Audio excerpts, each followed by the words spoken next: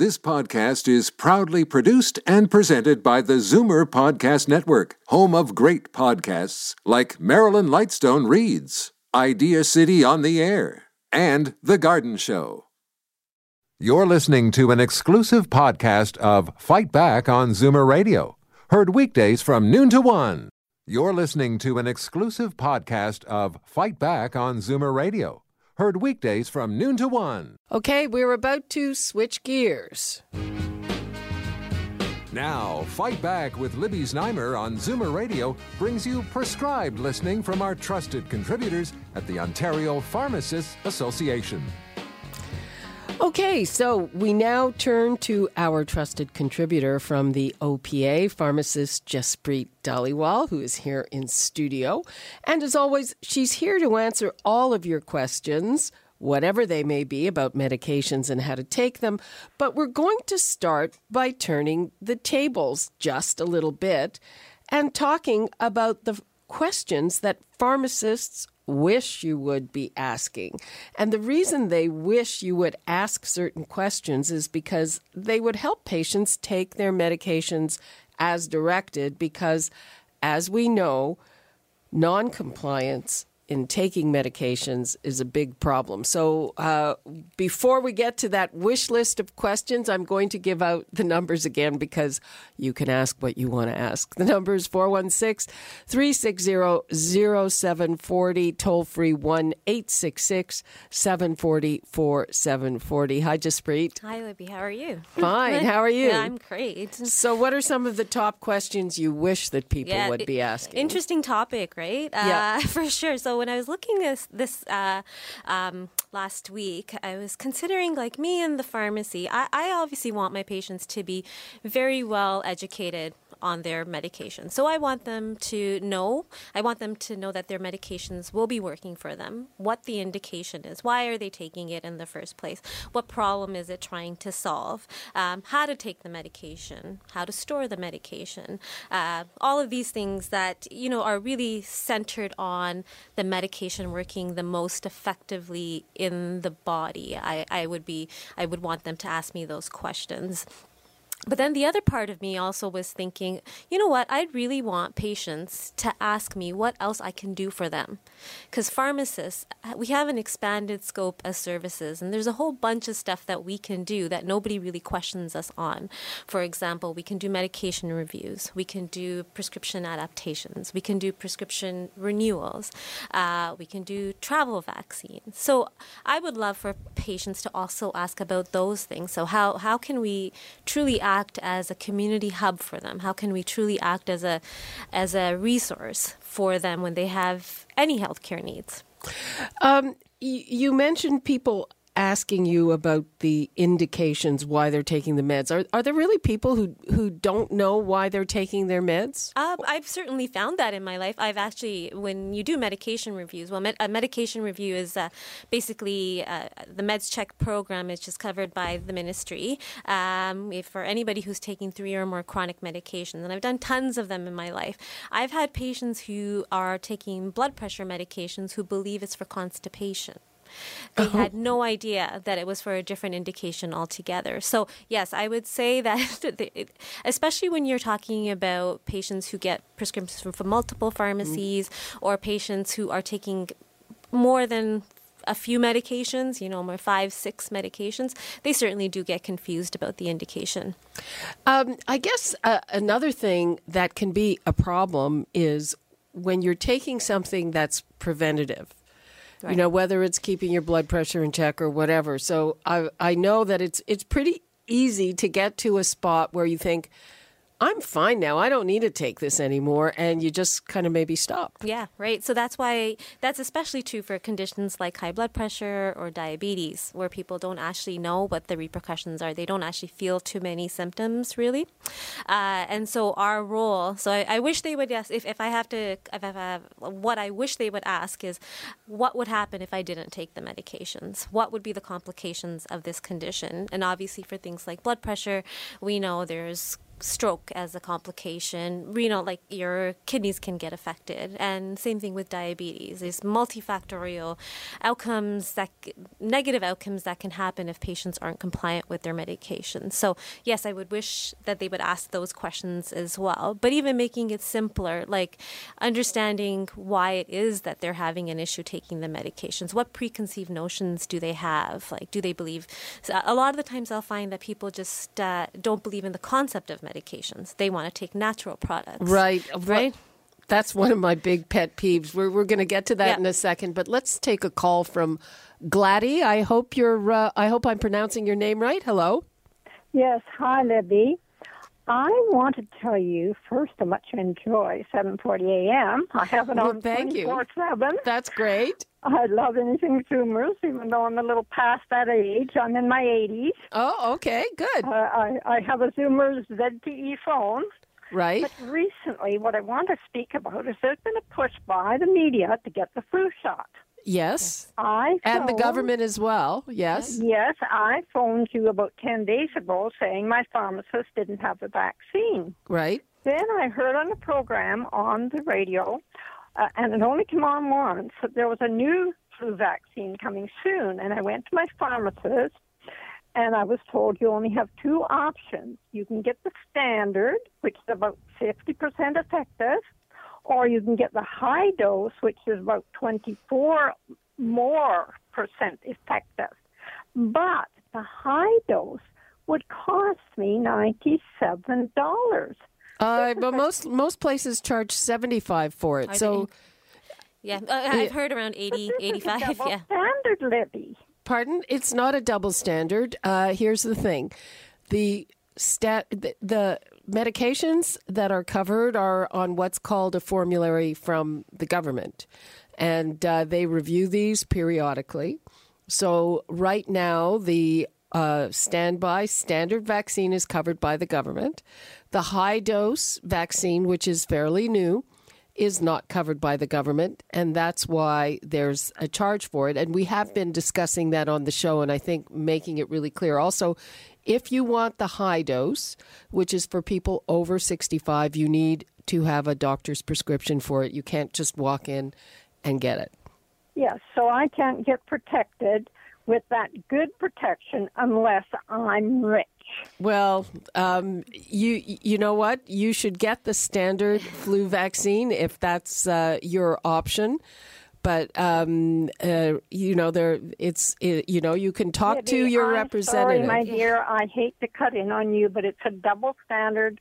You know, the government they look at the public and they say, where can we get the most votes? Okay, we'll let people get this vaccine for shingles, but only from 60 to 70 will we pay for 65 it. to 70. I had to pay $100. No, I had to pay $205 to get that shot. Okay, and by the way, on the subject of the shingles vaccine, there is a new shingles vaccine which is more effective than the old one in the trials, and I don't know if that one is covered at all. Yeah, it hasn't actually come out yet. It's coming out next year. My understanding is it's going to be available next year. But it's been approved both in Canada and the United States. It's called Shingrix, and in the trials, it is more effective than the one that's on the market now. Yeah, and we have heard that it is more effective. The only thing is that it is 2 doses that you would have to get versus the 1 dose. And oftentimes with immunizations, what we find is getting the patient in front of us for that single injection is so difficult that the multiple, and in a controlled trial, it would be easier to do that versus in real life, where patients are busy and stuff. And certainly when it comes to the high-dose vaccine, I can provide some context as a pharmacist who's looking at it from a very clinical point of view. So I did do my due diligence and research on it from a clinical point of view. Yes, it is more effective, but it's not at the point where we can say that it substantiates the claim that everybody should be getting high dose. Seniors should be getting high dose versus the regular vaccine. So the regular vaccine is still very, very effective. Yes, and our last caller used 50%. I don't think that's Yeah, I think, accurate. and it depends on the year, usually, right? And it's also, I think it's around 60%, generally speaking. But it also depends on the year. And also your risk factors. If you're older and you do get it, the complications that you would get from it would be much worse. So that's something to keep in mind as well. And just as a general rule of thumb, the government doesn't cover everything. The government has standards of how long the trials have to be and all of that. And also, frankly, money, whether it's worth it to the government. And a lot of times people don't agree with the government's decision. Like, for instance, especially, why are they covering shingles for people 65 to 70 and not anybody under 65 or over 70? So if you don't like a decision like that, get in touch with your MPP. That's how it's going to change, because Jaspreet and I, we can't change that. Well, I mean, we do our part, like as at the OPA and stuff. We do our advocacy piece, asking for changes to be made. But so I'm sorry if I said, but that's a government decision. People do their advocacy, but people out there, like, you've got to do your part and let your representatives know what you want. Exactly. We have to take a quick break, but when we come back, we're going to take more of your calls and questions about medication. And I cut Jaspreet off a little bit, and what she started talking about is that sometimes people have ideas, especially when it comes to what's natural, that prevents them from taking their prescribed medication. So I'd like to know, hear from people if you have certain ideas that are maybe preventing you. And also, we'll take all of your calls and questions about whatever it is you want to ask. Before we go to break, the numbers to call, 416-360-0740, toll free 1-866-740-4740, and we'll be right back. Now, Fight Back with Libby Znaimer on Zoomer Radio brings you prescribed listening from our trusted contributors at the Ontario Pharmacists Association. Welcome back. I am here with our trusted contributor from the Ontario Pharmacists Association, Jaspreet Dhaliwal. We are taking your calls and questions about your medication, and we're also trying to get a few comments in about the questions we wish you would ask. The numbers to call, 416-360-0740, toll free 1-866-740-4740. And we've got Gail in Etobicoke. Hi, Gail. Hi, can you hear me okay, Libby? Yes, we sure can. That's great. Hello to you and your pharmacist friend that you have with you. I was listening about the flu shot. I went to my doctor to get the flu shot. I'm a senior. My husband's a senior. He has the regular flu shot, no charge, no problem. But he has told me about another one, not Flu Zone. It's called Flu Ad, A-D, F-L-U-A-D. And it's $15. 1-5? Know anything about that? So the doctor said that the flu ad would be better, or Senior, yes. Mm. So when it comes to the senior population, so anybody over 65 or so, we generally will say that the ministry has picked out the vaccines that we think are most appropriate. So the trivalent types of vaccines. These are the only one that is really causing an issue this year is the flu zone high dose, and that's really just because of the 4 times the concentration of the strain of the vaccine, which will stimulate more of a response. The flu ad is pretty similar to the other vaccines that are out there right now that are actually supported by the ministry. So the flu ad is similar to the free vaccine. So I believe the flu ad might be, but it's I believe flu ad is a quadrivalent. So that just gets into the technicalities of the different vaccines. But the ministry is reimbursing for a specific type of vaccine in the senior population, which is a trivalent vaccine. They are only covering the quadrivalent vaccine in the younger population. So that's between 2 and 17. And that's because they believe they need that defense. There's an extra piece in there that's for coverage against the strain B Okay, I'm a little lost with that, but I am too. The flu ad. Do you think she should spring for the flu ad or not? I think what's covered by the $15. That's all it is. Yeah. Yeah. No, I And think it's for that what's people over 65. Right. Yeah, no, I feel there's no reason to. I think the one that's covered by the public is the ministry is completely fine for protection. Okay, Really for seniors as well. There's if you want to spring for the high dose, that will I don't want the $80 one. But so told me about this $15 one. Okay, just seniors. I thought, oh yippee. Okay, well, Just Breed says she doesn't think that will make much of a difference. Yeah, I think they're equally effective. Yep. Really? Yep. Okay, so I'll forget about the extra $15 one and just get the regular one, which is for anybody. Yep. Yep. The regular the regular vaccine, which is approved for adults and seniors, that provides coverage. And again, every year is different, right? So every year we try our best to find protection against the strains that have been circulating around the world. And so every year we're just trying to get some protection, but getting even some protection is better than getting no protection. Of course. We always get the flu vaccine, but when he told us this one was a better percentage for those people over 65. I thought, yippee, if it's $15, I'll do it. Okay, Gail, thanks for your call. But you're saying no. Yes, that's what she said. Yeah, thanks for your call. Okay, so just to recap, Jaspreet says that there's not a big difference between the free vaccine and the $15 vaccine. Yeah.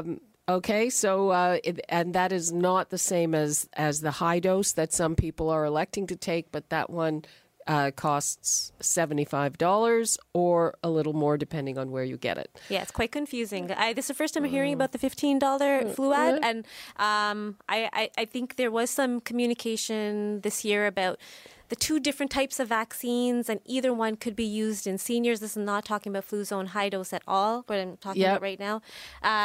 But what the ministry is covering is perfectly fine. Okay, got it. Let's go to Chris in St. Catharines. Hi, Chris. Hi there, Libby. How are you today? Fine. How are you? I'm good. I just have a question. I take a few herbal medications, and so does my husband. And like a sleeping pill, you would obviously take at bedtime. What about your herbal medicines? At what time would you take it? What are the herbal medicines that you take? The flaxseed with 369 in it. Okay. What else and just a multivitamin. Okay. And vitamin C, obviously, and I think that would probably be taken in the morning. But the rest, I'm really not sure when they should be taken. Okay, so when it comes to any type of medication, mostly what we say the most important thing is just consistency. Sometimes we say that there's specific times of the day that we would like you to take that medication. For example, in seniors, when they're taking medications for bone and osteoporosis, we would like them to take it first thing in the morning, once a week. When it's for cholesterol, certain types of cholesterol medications, we would like them to take it at night. Same thing with blood pressure medications. If you've been taking a medication a certain way for a very long period of time, we actually ask that you don't change it too much, because then your body is pretty much used to the way you're taking it. The only thing with herbals or certain medications is if it affects your day to day. Like if you took, let's just say, something like a stimulant, like an OTC, over-the-counter stimulant, like a cough and cold medication, which is not an herbal, but that's just using as an example. If you took it at night, that's going to keep you up, right? So obviously ask a pharmacist, how will this affect me in my day? Also, some blood pressure medications, for example, make you go to the washroom more often. So the last thing you want to do is take it at night. From the ones you listed that you're taking, I don't really see any specific need to take it at any specific time of day. I would just take it consistently, continue taking it the way you have. Make sure you tell your pharmacist you're on these herbal supplements, as well as your physician as well. And some herbal drugs, herbal supplements can interact with certain things too. Of course, yeah.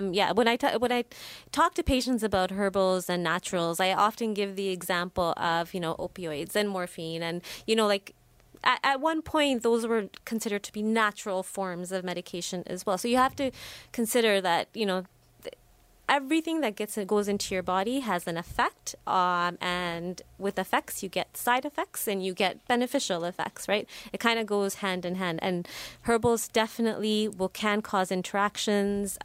Pharmacists have really good resources available to now, in contrast to when I first graduated, to actually figure out whether or not there is evidence to use the specific herbal you have. So please go and ask your pharmacist that question, to look up the herbal that you're interested in and whether or not it actually has proven to be beneficial. Okay, Chris? Okay, thank you very much. You're very welcome. welcome. Have a good day, everybody. Bye. Thanks. Bye-bye. There's always a lot to consider. I think that a lot of times when people take something that is, and I put this in my little quotes here, natural, they think that means it's completely benign, and they don't really check. Yeah, I can even just give the example of my parents, right? And sometimes these thought processes come from different cultures as well, right? Like you just believe that doing something naturally is going to be more effective for you, and they will avoid taking medications as long as they possibly can. And it's I can see a cultural piece to it. But, so what do your parents take, or what did they avoid? Well, my parents, they were hard believers that they actually suffered from cholesterol or blood pressure conditions for a very long period of time. They actually didn't believe they had any issues. They try to, modifying diet and exercise is one part of it, but they try old Indian remedies that, have homeopathic types of thing, which really has no evidence at this point. Homeopathy, I'm not talking about naturals now, I'm talking homeopathy. Homeopathy is okay. I'm going to go out on a limb. Bunk. Yeah, it says, So, the whole concept of it is counterintuitive to how pharmacists think, right? So we have that element as well of patients coming to us with those questions. And I actually had a family member who passed away from cancer because they actually turned to homeopathy versus taking regular medications. Oh dear, that's terrible. Oncology medications. Yeah, so it is a cultural thing, I find, as well as just, I don't believe this is actually happening to me, and I can fix it naturally. But the medications are there to help. These are, these medications have been studied and trialed, and they are truly very, very effective. They wouldn't be on the market if they weren't. And just like a prescription medication can have a side effect, a herbal medication can most definitely have a side effect. The most common example would be something like St. John's wort. Which is a perfect example of how that medication as a natural has probably as many side effects as a antidepressant that you would get by prescription. Okay. Jaspreet, thank you so much for that. That is all the time we have for Fight Back for today. Thanks to our trusted contributor, Jaspreet Dhaliwal. And we now break for traffic and news. You're listening to an exclusive podcast of Fight Back on Zoomer Radio. Heard weekdays from noon to 1. You're listening to an exclusive podcast of Fight Back on Zoomer Radio. Heard weekdays from noon to 1. You're listening to an exclusive podcast of Fight Back on Zoomer Radio. Heard weekdays from noon to 1. This podcast is proudly produced and presented by the Zoomer Podcast Network, home of great podcasts like Marilyn Lightstone Reads, Idea City on the Air, and The Garden Show.